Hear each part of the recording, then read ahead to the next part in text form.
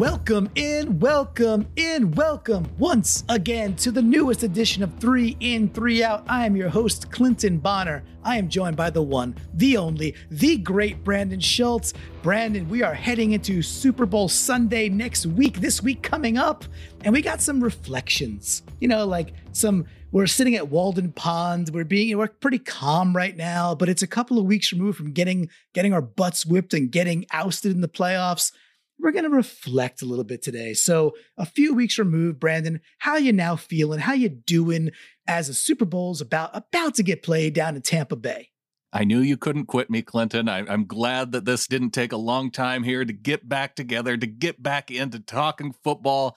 And we get to talk some Seahawks football because, yes, the Seahawks have a new offensive coordinator, Shane Waldron, and I know that after watching the championship game weekend, watching the AFC, watching the NFC, you now have thoughts that you kind of want to bring to this discussion around the new offensive coordinator, the Seahawks of the future, and what we're going to be looking at. I think maybe we'll even talk about the Super Bowl next week. Yeah, maybe we will. And number one, I want to address the fact that no, I can't quit you. This is 100% accurate. Last year we get through 3 In, 3 Out, and there was a longer gap, right? It was like, all right, I'm going to take a little time off. I was pulling a Jeremy with the trivia for the Seahawkers pod fans out there, right? I'll see you next fall, basically. However, this time around, there's action already. And we had talked, we want to keep some of the 3 In, 3 Out vibes going at least periodically throughout the offseason because why not? It's been a great year. And while we're not going to go through, the sober yins and the raging yangs, there won't be any MVC today and there's no Brandon, but maybe there is. Who knows? Maybe you got something you got to pull out of that hat of yours. However, there was a lot to talk about, really reflecting on the playoffs and as they marched on. And Brandon, the thing that it did for me was it really kind of amplified some of our warts, which is not a fun thing, but sometimes you got to look yourself in the mirror and say, all right, I'm not quite good enough here. So as I watched some of these teams progress, part of me was pissed off because I'm like, wait a second, we could beat these teams. Wait a second, these teams are better than my team.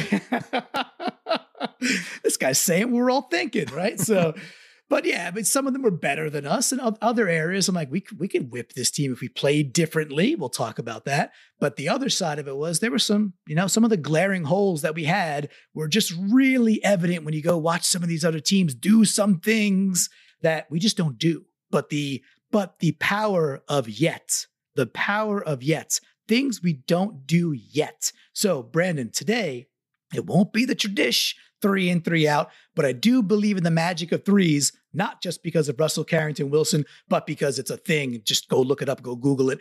But today I want to talk with you about 3 S's. I want to talk scheme, I want to talk speed, and I want to talk slot. So what if I just put those into a grab bag and, tell you to close your eyes and go grab a nugget? Is there a jumping off point that you want to go to? Scheme, speed, or slot? I think with the hiring of the new offensive coordinator, let's start with scheme. I figured you might go there, and I love it. I didn't want to steer it completely. However, there was a channel I was hoping you'd go down, and it's like, if it's a Plinko board, I wanted you to just guide it that way and, hopefully hit the 5,000, not the 0. We hit the 5,000. We're gonna scheme. So I want to start off with this we got Shane Waldron. Now, I love the idea of the Waldron cauldron. You and Adam talked about this. If he gets the Andy Reid potbelly, then he's got the nickname potentially right there with the Waldron cauldron. However, I do want to call out, I think you guys missed one. I think anytime you get a name Shane, Sugar Shane Waldron is a pretty okay nickname, especially if that guy could be, a little sweet, if he could bring something dynamic to the team. So I want to offer that right away. What do you think about Sugar Shane Waldron? I like Sugar Shane. I like Shane the Brain because like this is something I've been thinking about. A lot of people saying Waldo. I think Waldo is maybe the easiest way out, and so I'm trying to go one, an extra level above the easiest level. Yeah, and so Sugar Shane. Yeah, I think we could go with that. I like the one. I like Shane. Shane the Brain's great too, because that reminds me of Bobby the Brain Heenan there. So Right? I'm going to get my my that, WWF. I don't even think you needed to say that. Everybody just knew that when I said Shane the Brain, that was the image that came to everybody listening. Yeah, anybody of a particular age, and if you didn't, then shame on you. You got to keep up with us. This is not an us problem here. And I'm not going to sit here and profess that like when we fired Shoddy, which I think was the right move. When that happened, I was like, oh man, let's go get Waldron. This has got to be the guy. Like most Seahawk fans, I didn't really know the guy. I gotta be honest. I'm not following the Rams, pass coordinator. However, I am excited because when I watched the playoffs unfold, number one, if you can make Goff and team scheme and look competent, and then you get such an upgrade, I think we're in a really nice spot there. But the other thing was, as we watch the playoffs unfold, it's just the ability for these teams to just use levels in such conceptually better ways than we did for at least half the season, where it's just you're scheming dudes into basically, it's like, dude, you want to play zone on us? You want to play some sort of cover two? You want to do this? Cool. We're going to layer in 3 different choices and then kind of retrain Russ a little bit to, you guys talked about it recently, take what's freaking there, not always take the deep shot. And I think with Sugar Shane, we have a real potential to do that. So that was the big thing for me. Like, watching Tampa Bay, even watching Green Bay, certainly watching the Chiefs. It's all about these dynamic levels that I think we are going to see come 2021.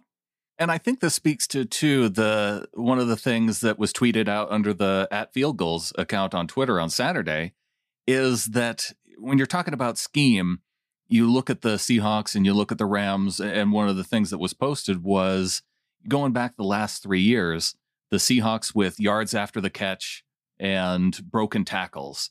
In 2018, they were 26th in the NFL. In 2019, they were 23rd. In 2020, they were 24th. But if you look at the Rams passing offense over these last 3 years, number 6 in 2018, number 6 in 2019, number 5 in 2020, and broken tackles actually fit in with those yards after the catch and the ability to break tackles. They were first in 2019. The Rams were third in 2020, whereas the Seahawks were 27th and 29th in those same years. So and I saw one of the comments and it made me laugh a little bit.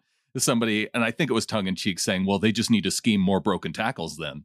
The thing is, you can actually do it. And I think it goes back to how they look in terms of levels and how they look in terms of hitting guys in stride. As the quarterback hits his back foot, he's looking for the receiver's on the run. It's a lot easier to break a tackle when you're running away from a guy and the guy's trying to arm tackle you than when you're throwing the ball relatively deep and your receiver's having to wait for the ball and just get smushed. So there's definitely ways that you can scheme an offense to try and get more yards after the catch and ultimately break more tackles. Listen, I'm a yak guy, and I didn't realize we were so deficient in our yak. With that, too, that you were going through that, and the play that came to mind early in the year was the crosser to Metcalf, where we get that beautiful crosser. Oh, it's on time, it's in stride. And then, oh, by the way, he's a freak of nature, right? So he didn't even have to break a tackle to get yacked on that one. It was well blocked and he was able to just run away from everybody. So, but that's the other outcome, right? It's like, okay, if you don't need to break tackles, then he's gone for 6. Beautiful. And it's like, okay, we showed that we can do that. It's like when you go do something once and it's a smash success and you're like, all right, let's never do that again. Let's just call it, trash it. That was garbage. Meanwhile, it's like, wait a second. That was highly successful because why don't we do that more? The thing that worked. Let's do more of that. And listen, we have Lockett and we got DK. And then, okay, well, we got some issues at tight end. However, I do believe Disley, after a full year coming back, the dude can stay healthy. I think he'll be back to somewhat of what he was the year before. If we can scheme these dudes into levels, in stride, over the middle, the medium-sized passes and the checkdowns, then yeah. And maybe we could retain Carson. Maybe we'll talk about that today or it's a different time. But we got dudes who can break tackles. So that excites me. I didn't know those numbers. I love the fact that you brought that up. So to me, scheme was the biggest thing. I know it's fairly obvious, but getting into those multiple levels was so interesting to see. And again, you got freaking Tom Brady back in the Super Bowl again. You got the Chiefs, who are clearly the most dynamic team out there. It's not just personnel. Yes, they got Kelsey. Yes, they got Hill. We're going to talk about speed later, but they just scheme dudes open. And one thing I want to say too is when we looked at Sugar Shane or Ken Dorsey, there was a lot of fervor for Ken Dorsey. He might end up being awesome. I don't know. Like, okay, whatever. I know Ken Dorsey because I know him from the U and all that jazz. And with that, the Bills team, while I was cheering for them and I thought they had a shot against the Chiefs, they were the most flawed because A, they cannot run the ball, and B, lots of their stuff was, we're going to depend on Josh Allen being an absolute freak, which becomes a lot like, we're going to depend on Russell Wilson being an absolute freak. Now, one's a scribble play and one's a dude who could huck the ball 40 yards on the run and hit digs in stride. A little bit different. But philosophically, I was like, you know what? I'd rather have Sugar Shane. I think he's coming from a better system versus Ken Dorsey is just like, to me, they're just relying on Allen to be great and they can't run the ball worth a lick. And with Ken Dorsey, he's been in the league, I guess, just since 2013 as the quarterback's coach. He's been in the NFL going back before that. But the thing about hiring a guy like Dorsey, I got to thinking, well, Austin Davis, being within the Seahawks system, I don't know if you can make that hire and then also keep that relationship. Whereas I think with Shane the Brain, you have some time in the NFL, even though the guys are roughly the same age. You still have more of that NFL experience to back up and say, this guy coming from outside the organization brings something different than what we've been doing within the organization. I think flawlessly said, and I'm excited. So it was just to put a bow on Sugar Shane the Brain Waldron here for us. It was exciting, right? We get done with it, and it's an early off-season move where it has a high ceiling. And there's some risk there. That's fine. Any change with an OC, there's always risk. The ceiling with that guy, I felt, was the highest that I saw out there from the potential candidates that were still out there. Because there was always that possibility that Pete would go find some dude that he coached with, 35 years ago before he got to USC. Be like, that's my guy. Yeah. And that's not what happened. I give credit. I think they made a good hire, and I'm really excited, way more than I typically would be this early in a Seahawks offseason. So we got speed and we got slot, Clinton. Where do we go next? This is your show. We may not have the brand in, but God is our co-pilot from Cannonball Run, but you got the wheel. Where do you want to go? Well, since it is offense, I think you could argue that speed is something team-wide and that could be incorporated on all levels. So let's stick with something that is firmly on offense and go with slot. How do you know I'm not talking about slot corner, dude? Because we have Ugo Amadi, dude. Yeah, you're right. What we don't have is a slot receiver, right? So looking back at the playoffs, right? Watching the playoffs, and you just see what is afforded to teams when they have that slot guy. And it's just been for me, I've been, as you would know, I'm off the David Moore wagon. I've been off that for a year plus. The second half of last year, I'm like, I don't think this is the guy. I don't think he's the guy to be our third wide receiver. Now we had Dorsett. If Dorsett happened to be healthy and we were able to get him in this year, maybe it's a different conversation, Brandon, but the fact is we didn't. And I don't want to see Lockett be, reserved in the slot. This team really needs to anchor around finding a slot guy. And it's an interesting position in the NFL for a couple of reasons. Number one, these are dudes you can find A, later in the draft, or B, it's almost like the guy in hockey that sticks around for 6, 7, 8 more years because they just know how to play the game. They can skate, they know position very well, and they could just stick around and bang in 20 goals on a team that makes a deep playoff run.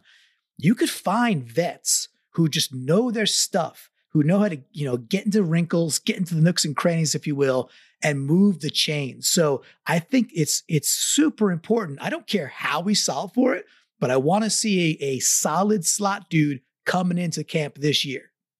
And those guys are out there, like you're saying. And when you look at a team like the Buffalo Bills and Cole Beasley out there playing on a broken leg and catching passes and able to be that reliable guy for Josh Allen when Allen's not throwing to Diggs' way. And so I think you need that reliable type guy. And even though I feel like Metcalf is trying to work into that reliability role for Russell Wilson, I know there is that chemistry there with Tyler Lockett.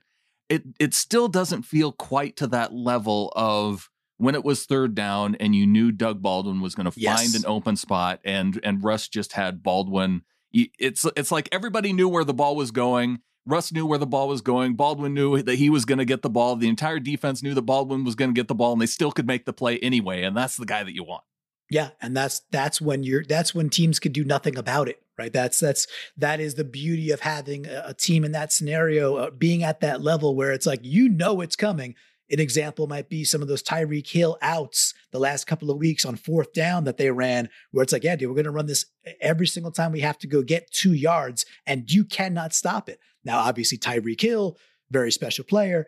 And back to the slot focus, I'm with you. That's the dude, right? And I realize Baldwin was way more special than just a slot guy. Yeah. But that's what we're talking about here. It's like really finding that third wide receiver who just made a career. In fact, I want to ask you this. What would you prefer, right? Because you talk about Cole Beasley, guys like that, they're not exactly expensive. Would you prefer they use the draft? Because they're in a pretty cool position where it's like, all right, you're not going to draft that guy in the first round anyway. Right. Would you prefer they go the draft route, or would you prefer they kind of look at the veteran bunches that might be out there and say, let's just make it a priority, go get a top 2 or 3 dude who might be a free agent? How do you want them to do that grab bag? If I had a preference between the two, I think I would want them to do both. And I'll tell you why. This is America, right? Why do we got to choose? Do both. For this next year, I think free agency makes the most sense because you want somebody that can come in and fill that role immediately. And I don't know if you're drafting, you can find a guy in the 3rd or 4th round that can come in and ultimately be that guy right away. So I think they need to find it through free agency for 2021. I agree that if it was one or the other, I want the sure thing in that position. I want the proven commodity, even if it means you overpay a little bit, whatever that means. Like that's like, an extra 1.25 million or, 800,000 extra on top of what you would typically give that guy, whatever. Go solidify that position. Go get yourself that extra, get that third wide receiver who's a true slot guy. And then you bring in Sugar Shane the Brain and watch out. This team can go places. So, but I do think that a guy like Tyler Lockett, you might actually see him increase. Interestingly, just while we're having this conversation, looking at the top performing players in the slot, Tyler had top 10 in terms of snaps in the slot position. So, he's already kind of the guy that you would expect to be there. That's more slot snaps than Cup from LA. Is that Cooper Cup? I think it's Cooper Cup. He's the only Cup that I know. And I'm really trying to avoid the full name, Cooper Cup. All I can say about all this is there's going to be so many slots in Las Vegas.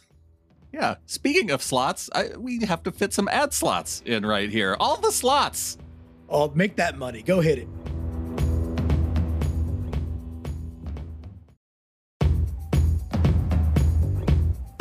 It's one of those special 3 in, 3 out type episodes with Clinton Bonner and myself, and we're going through just some of the offensive needs for this upcoming season, kind of celebrating the new offensive coordinator, celebrating where we are in the playoffs, even though we're not in the playoffs, but looking at some of the things that we see on those other teams. So far, we've hit scheme, we've hit slot, and now we haven't talked about speed. Clinton, let's talk about some speed.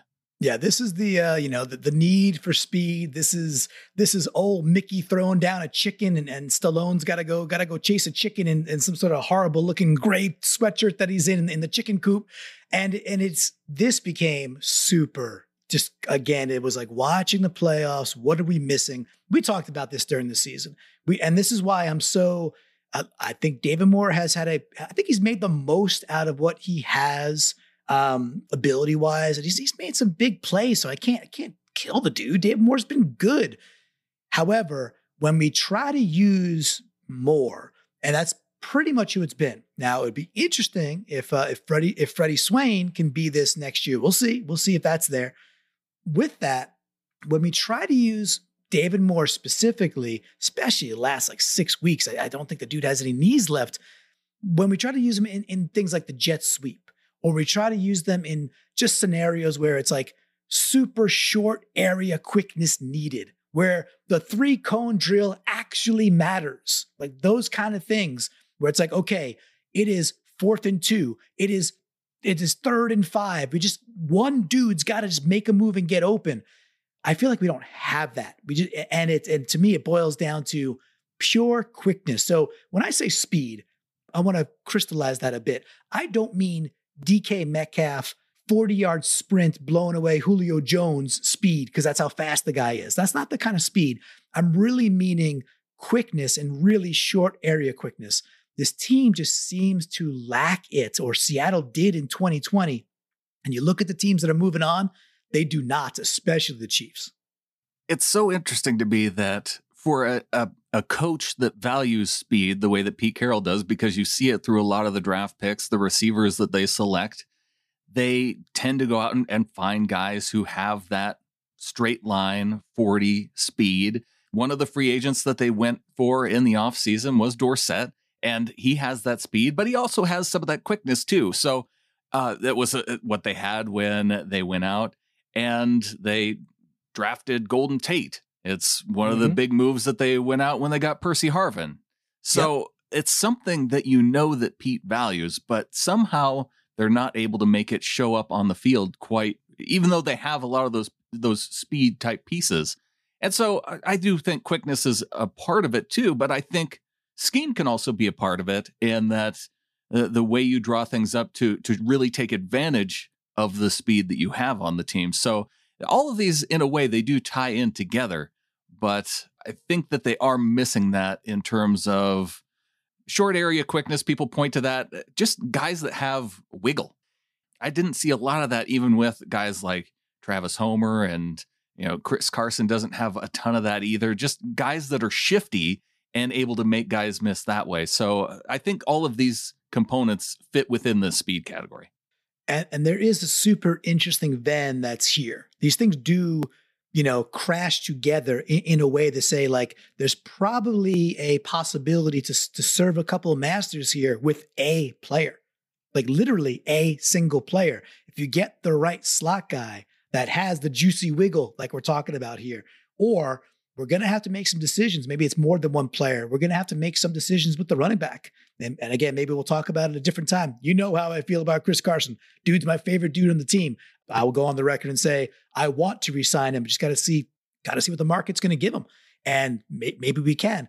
But beyond that, like you said, all right, Carson's got enough of that first level wiggle, but he's not a wiggle guy per se. Rashad Penny has that breakaway speed, but not the shiftiness, not right. that. So you're missing that too.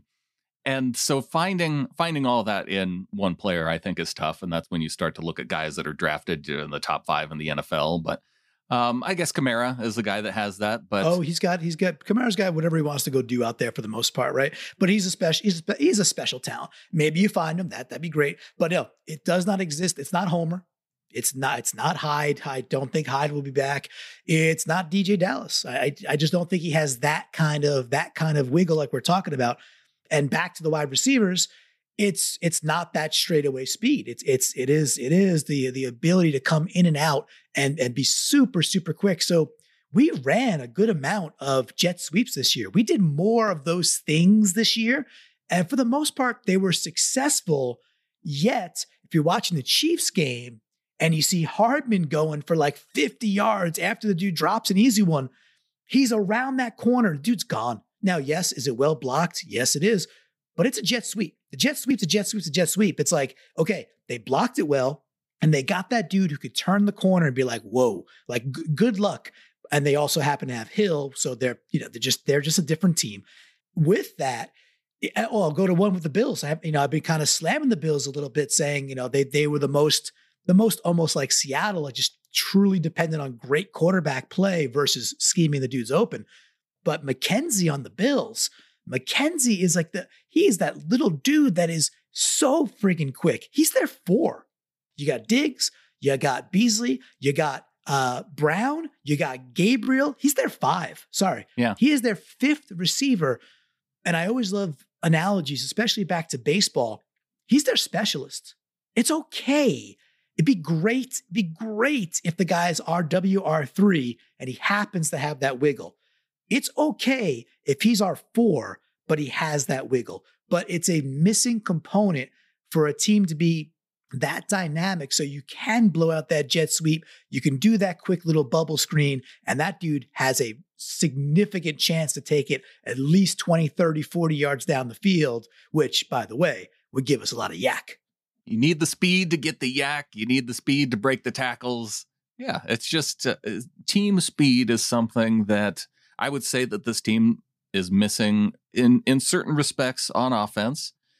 But it's also something that they have been missing a bit on defense. And I think we saw that improve at least from 2019 and into 2020. And a big part of that was getting Jamal Adams. A big part of that was drafting and actually playing Jordan Brooks. So I think that part of it worked.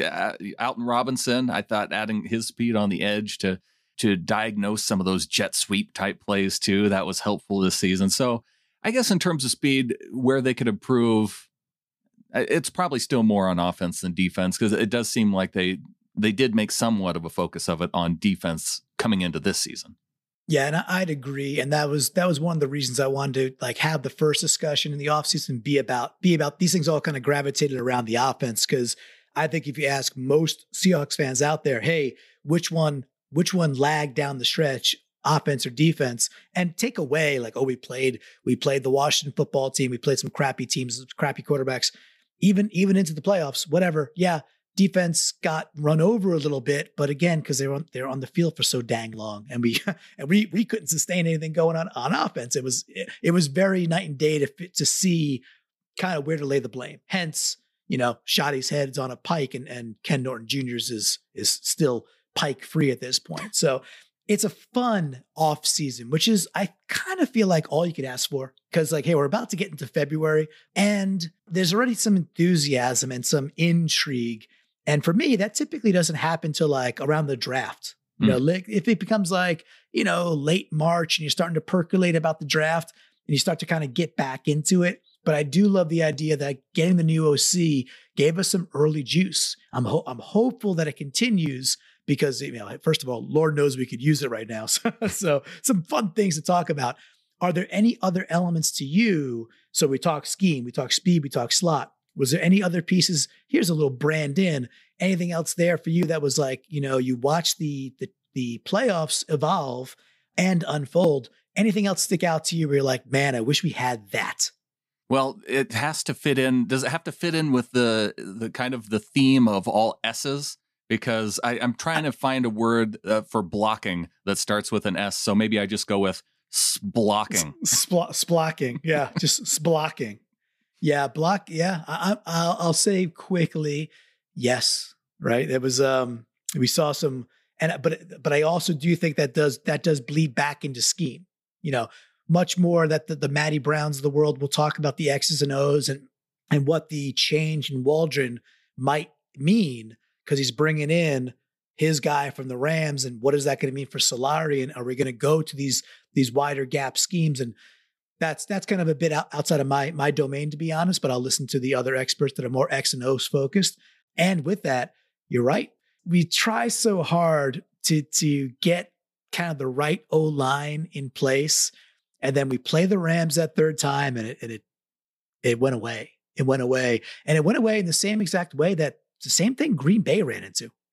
Green Bay lost that game because Tampa Bay caused havoc basically from Jump Street in Rodgers' face all day long. Like the Tampa Bay defensive line won that game. You say, who won it? It's not Brady. It was freaking Vita Vea. It's just those dudes. They won that game. Brady had a little bit to do with it, though. Well, yeah, sure. Fine. And I'm not a Brady hater. I know, listen, I know Bloomy's going to come off the top rope and go, how do you not hate this guy? And he's going to hammer me, but I don't hate Tom Brady. And with that, it was still, that was the Bucs D line, which you and Adam brought up. You talked about like the career arc of quarterbacks. Yeah. And, Brady's back. Yeah, in we that keep spot. teasing that. Check that out. Seahawkerspodcast.com, the latest episode, absolutely. if you haven't checked it out. And we did get into some of these similar discussions, but you're about to talk about the arc of the quarterback. And one of the discussions is once a quarterback starts to get older, you have to start putting things around him. And I was looking in some of the field goals comment section earlier and some of the things that need to change in 2021. And somebody was saying, well, Russell Wilson needs to slim down and get back to that more quicker self that he used to be. And it's like, well, Russell's 32, he kind of needs that weight just to take the kind of beating that he has tended to take over these past few years. I'm fine with the type of mobility that Russ has. He can be the Aaron Rodgers type mobile guy who can still roll out in the pocket and pick up 10, 15 yards when he needs to run it. Yeah, it's only 10, 15 instead of 15, 20, 25. But that's okay. That moves the sticks. It keeps you going. And if it's what he needs to maintain his health throughout a whole season, then yeah, I don't think speed at the quarterback spot is as necessary as it is in the other spot, or splocking. Splocking. And I want, we'll talk a little more splocking. And with that, how many years has Russell Carrington Wilson played in the NFL now? I think he's getting into his 10th season coming up in 2021. Okay, so he's played 9 years. How many starts has Russell Carrington Wilson missed in 9 years of playing in the NFL? Zero. Right. So, I'm gonna troll. I'm gonna troll the commenter via a podcast because I know he'll see it. And yes, I'm going to assume it's some dude sitting there. And yes, I get it. Would we like him to be 2014 slim Russ and be a little bit slippery? Yeah, fine. But it's not how it works. It's something called time. Yeah. When Mahomes gets into his early to mid 30s, when Kyler Murray gets into his earlier mid 30s, those guys are going to slow down too. Yeah, it does happen to the best of us. And with that, we're still geared up. We're right there, which if I want to bring it to a fine point is, yes, we lost. It was a disappointing postseason. This team is still just a couple of tweaks away because, well, you got the friggin' star quarterback. You got the star linebacker. You got a great defensive back core. You've created a very interesting defensive line. Yeah, there's some things to go figure out, free agent wise and who you're bringing back. This team is right friggin' there. Oh, by the way, you've got DK and Tyler. There's stuff to figure out, but juxtapose us versus the other 30 teams that are not playing next Sunday, and we're going to pitch far to the right in like, where would you rather be as a team? We're way, way on the graph of like, yeah, I'd still rather be the Seahawks than probably 90% of the other teams that are not playing next Sunday. And I'm okay with that. Well, Clinton, even when you look within the division, you have the Rams and they just answered one of their big questions. But, the 49ers, they still have their big question of what they're going to do at quarterback. So hopefully we don't find out just in the next 24 hours that the Niners have gone off and got Deshaun Watson in some crazy trade too, because then this division looks a lot more scary than it did, just a few days ago. But let's talk about that for a minute. Matthew Stafford to the Rams. They give up 2 future first-round picks, and they upgrade. They upgrade at quarterback. But I guess the question to me is, how much of an upgrade from Jared Goff to Matthew Stafford is it? Well, I got a take. I have a take here, Brandon. So I think for me, it's a pretty significant upgrade. This this is the NFL, and the NFL is a quarterback league, and they go from what is a pretty much a clear bottom third. I don't want to look at stats. Don't throw, Goff did this 3 seasons ago and all that jazz. And, they won the game last year versus Seattle. Just put up with a broken thumb. I don't care. Goff is a bottom third quarterback, and when he has pressure, he's like bottom 2. he's trash. He's not a good NFL quarterback. It's basically the end of his career in all likelihood. Stafford is a very potential top 10 dude every year for the next, like, let's say he's got 3-4 good years left. It's a quarterback league. Like, as much as I dislike the Rams, I have to step back and be like, all right, did they get out of like 2 poison pills with Gurley and Goff pretty much consecutively and do it in a way where, yeah, you got to pay to get out of them? They were bad contracts, but they did it. They're out of it. They still have Donald. They got a lot of question marks going into next year. But if you're asking me, is that a significant upgrade? Are they a much better team? I think they are. I think they are going to, obviously they're going to have a better quarterback. And I don't necessarily, I pointed out some of the things just for fun, just the fact that Jared Goff's been in one more Pro Bowl than Matthew Stafford has. Matt Stafford has yet to win a playoff game, which Jared Goff has 3 of those playoff wins. I think that one might be a little bit significant because obviously those Lions teams were good enough to make it to the playoffs. And you do have to have a team around you, though. They've never won the division under Matt Stafford. So I have that question of how much of an upgrade it's going to be necessarily, because it's obvious to me, too. He's a top 10 quarterback in the NFL. I still think he's probably the 3rd best quarterback in the division. I'd rather have Russell Wilson. I think I'd rather have Kyler Murray, too, just because he has that a little bit different of a skill set.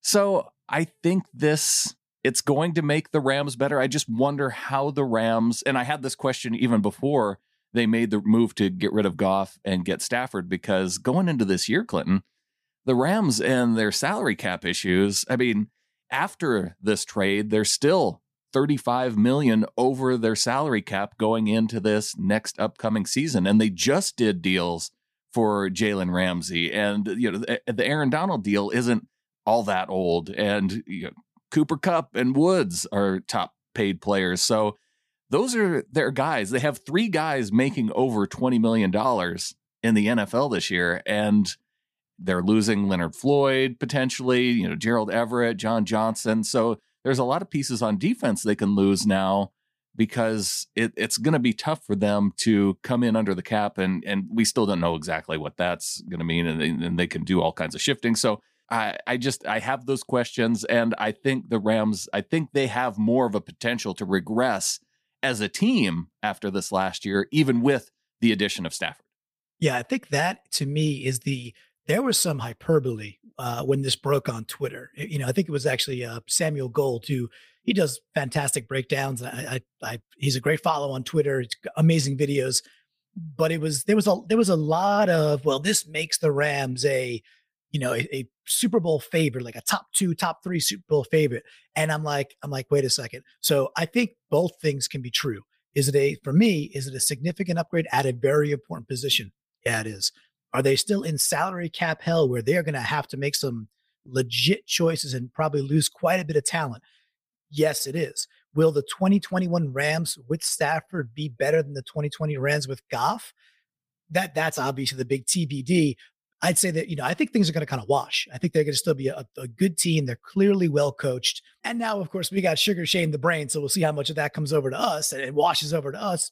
But I still think they're a good organization. I think they're well run.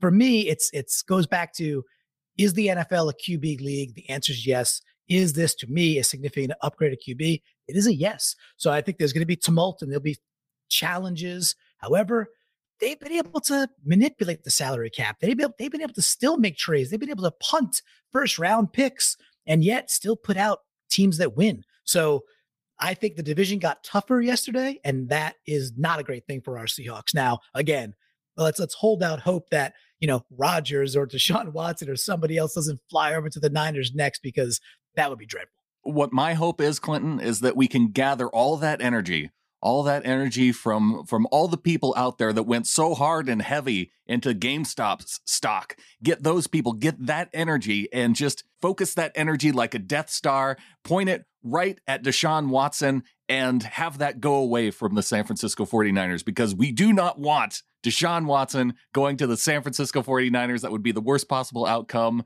that we could see out of that particular move. There's, I don't know how many other teams in the league, probably 20 plus, that would be better spots for him in my eyes, because I just don't want him here in the division. Yeah, and if he does land here, then put all your savings into Dogecoin and let it ride. Like, who cares? I already lost all my Doge. Well, I'm sorry to hear that about the Dogecoin, Brandon, but I'm going to keep investing in, like, I don't know, Amazon. That one seems pretty good to me. So I'm going to chunk into Amazon and Apple. Those could come down. I'll buy some more Microsoft. If everybody wants to go play with the Dogecoin, go ahead, have fun, have at it. I'm buying low, back into Doge. I'm riding it to $1, Clinton. When you get to $1, let's party. Let's who cares? Break all protocols. I'm kidding, of course. But if you get that bad boy back to $1, that means you're Scrooge McDuck in it. So that'll be mighty righteous. And with that, there's only one thing left to say. Go Hawks. Go Hawks.